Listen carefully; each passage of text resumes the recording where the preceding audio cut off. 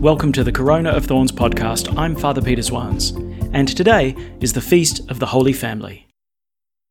Let's pray.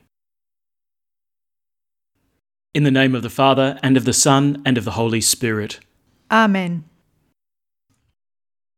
Let us pray.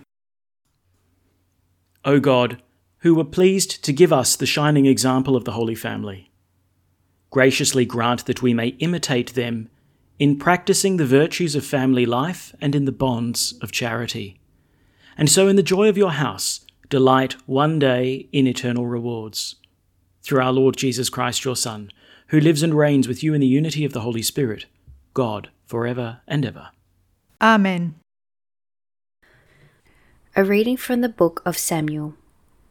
Hannah conceived and gave birth to a son and called him Samuel, since she said, I asked for the Lord for him. When a year had gone by, the husband Elkanah went up again with all his family to offer the annual sacrifice to the Lord and to fulfill his vow. Hannah, however, did not go up, having said to her husband, Not before the child is weaned. Then I will bring him and present him before the Lord, and he shall stay there forever. When she had weaned him, she took him up with her together with a 3-year-old bull, an ephah of flour, and a skin of wine, and she brought him to the temple of the Lord at Shiloh. And the child was with them. They slaughtered the bull, and the child's mother came to Eli. She said, If you please, my lord, as you live, my lord, I am the woman who stood here beside you, praying to the Lord. This is the child I prayed for, and the Lord granted me what I asked him. Now I make him over to the Lord for the whole of his life. He is made over to the Lord. There she left him for the Lord. The word of the Lord. Thanks be to God.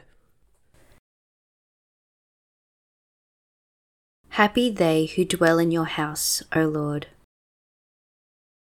They are happy who dwell in your house, O Lord. How lovely is your dwelling place, Lord God of hosts. My soul is longing and is yearning for the courts of the Lord. My heart and my soul ring out their joy to God, the living God. They are happy who dwell in your house, O Lord. They are happy who dwell in your house, forever singing your praise. They are happy whose strength is in you. They walk with ever-growing strength. They are happy who dwell in your house, O Lord. O Lord God of hosts, hear my prayer, give ear, O God of Jacob. Turn your eyes, O God, our shield. Look on the face of your anointed. They are happy who dwell in your house, O Lord. A reading from the first letter of St. John. Think of the love that the Father has lavished on us, by letting us be called God's children, and that is what we are. Because the world refused to acknowledge him, therefore it does not acknowledge us. My dear people, we are already the children of God. My dear people, we are already the children of God, but what we are to be in the future has not yet been revealed. All we know is that when it is revealed, we shall be like him, because we shall see him as he really is. My dear people, if we cannot be condemned by our own conscience, we need not be afraid in God's presence. And whatever we ask him, we shall receive, because we keep his commandments and live the kind of life that he wants. His commandments are these: that we believe in the name of his Son, Jesus Christ, and that we love one another as he told us to. Whoever keeps his commandments lives in God, and God lives in him. We know that he lives in us by the Spirit that he has given us. The word of the Lord. Thanks be to God. Alleluia, alleluia. Open our heart, O Lord, to listen to the words of your Son. Alleluia. The Lord be with you. And with your spirit. A reading from the Holy Gospel according to Luke. Glory to you, O Lord. Every year, the parents of Jesus used to go to Jerusalem for the feast of the Passover. When he was 12 years old, they went up for the feast as usual. When they were on their way home after the feast, the boy stayed behind in Jerusalem without his parents knowing it. They assumed he was with the caravan, and it was only after a day's journey that they went to look for him among their relations and acquaintances. When they failed to find him, they went back to Jerusalem looking for him everywhere. 3 days later, they found him in the temple, sitting among the doctors, listening to them and asking them questions. And all those who heard him were astounded at his intelligence and his replies. They were overcome when they saw him, and his mother said to him, "My child, why have you done this to us? See how worried your father and I have been looking for you." "Why were you looking for me?" he replied. "Did you not know that I must be busy with my father's affairs?" But they did not understand what he meant. He then went down with them and came to Nazareth and lived under their authority. His mother stored up all these things in her heart. And Jesus increased in wisdom, in stature, and in favour with God and men. The Gospel of the Lord. Praise to you, Lord Jesus Christ. So we back up the celebration of Christmas with the Feast of the Holy Family. Just happens to be an oddity of this year, right? Because Christmas was on a Saturday, the Sunday following Christmas is always the Feast of the Holy Family. That makes it the 26th this year. But I think it's kind of nice, actually, that as we contemplate Mary taking her son in her arms for the first time, and Joseph gazing upon his newborn son for the first time, that, we look at them not just as, sort of three holy individuals, but the three who come together in order to form one holy family. These three, they don't just happen to be side by side at this given point in time. They're together in a communion of love. Now, we don't have much insight into the life of Jesus, Mary, and Joseph. So, what can we say is the quality of their holiness? Now, you can look at Jesus, the incarnate Word of God, sinless, tick. Mary, immaculately conceived, without the stain of original sin and remaining sinless personally. Holy, yep, tick. Joseph, okay, admittedly the only sinner among them, but gee, wasn't he in a school of love? Holy, tick. They form one holy family. But we do get a privileged look inside this holy family in the gospel that we have today. We get a vignette, a kind of snapshot in this moment of the finding of the child Jesus in the temple. Now, at first it seems a rather mysterious kind of event. Jesus remaining behind in the temple. And then it seems he's somewhat oblivious to the pain and anguish of Mary and Joseph. That, the 3 days that they were looking for him, Jesus kind of shrugs his shoulders like, oh, what's the big deal?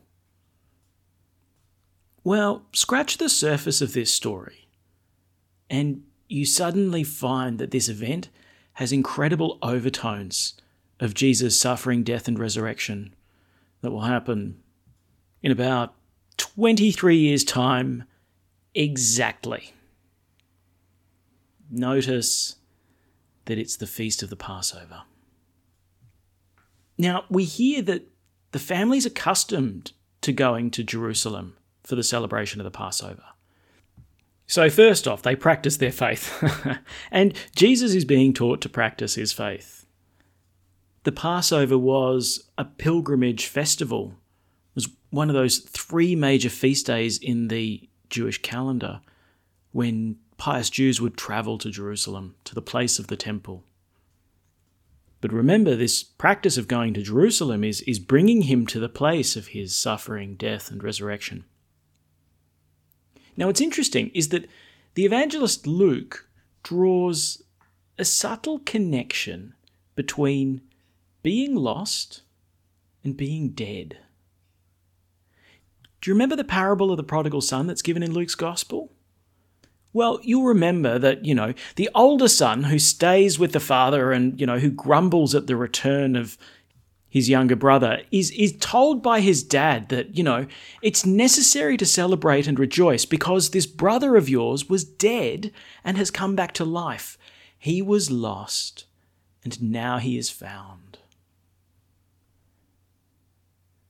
Well, we have Jesus, lost in Jerusalem. And how long for? Did you notice? 3 days. Just as long as he spent in the tomb. Good Friday, Holy Saturday, Easter Sunday. Jesus being lost in the temple for 3 days is an allusion to his being in the tomb for 3 days. And so there's a subtle little note. Jesus says to his mother, "Why were you looking for me? Didn't you know that I must be busy with my Father's affairs?" It sounds vaguely familiar to the account of the resurrection when the angel says to the women approaching the tomb on Easter Sunday morning, it's like, well, why are you looking among the dead for someone who is alive? He's not here, he's risen.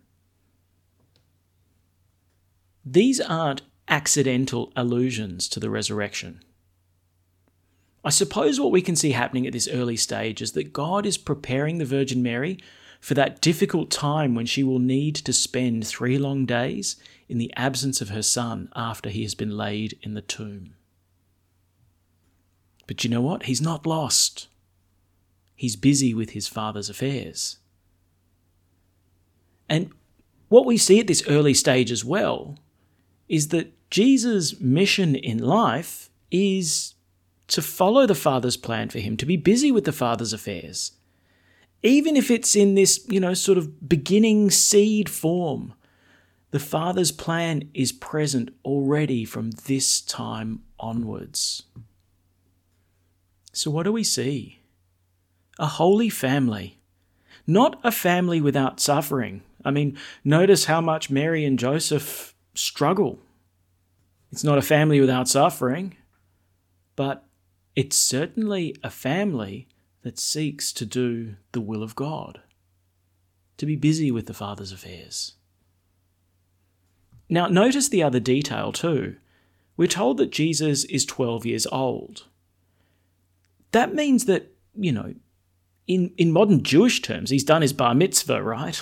He's gone from boyhood to manhood, which means that he's now responsible for his own adherence to the law. If you like, Mum and Dad, they've looked after me, and now I look after myself. They've done the job in schooling me in the law, and now I'm responsible for it. He's mature as a man. So, having taken on his personal responsibility, what does he do? Gets busy with the Father's affairs. And we can already see that he will be further busy with his Father's affairs as the echoes of being lost in the temple start to find their fruition when he dies upon the cross and is laid in the tomb.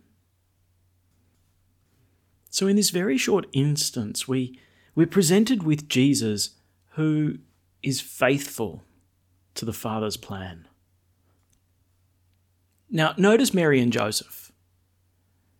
There's a tremendous lament, and we can only imagine what they were thinking, the agony that the two of them suffered. Son, why have you done this to us? There's clearly a moment of incomprehension. Jesus doesn't seem to make it terribly easy on them. And yet, in the face of their incomprehension, what do we find? That Mary and Joseph, they're humble.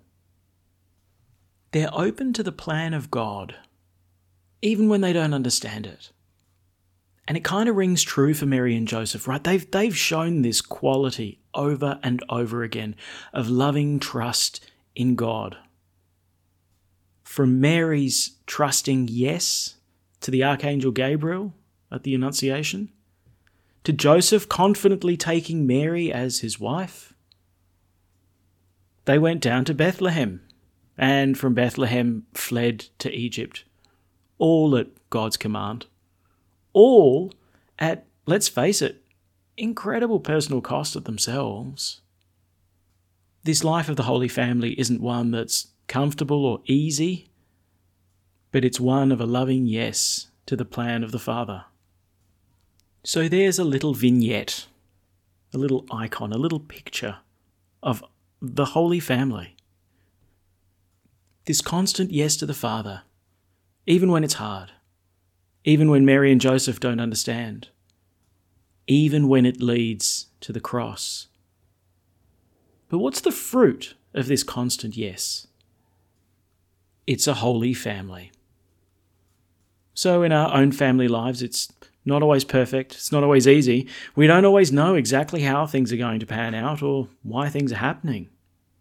But the secret to a holy family is the imitation of Joseph, Mary, and Jesus. Being faithful to God and always open to His plan.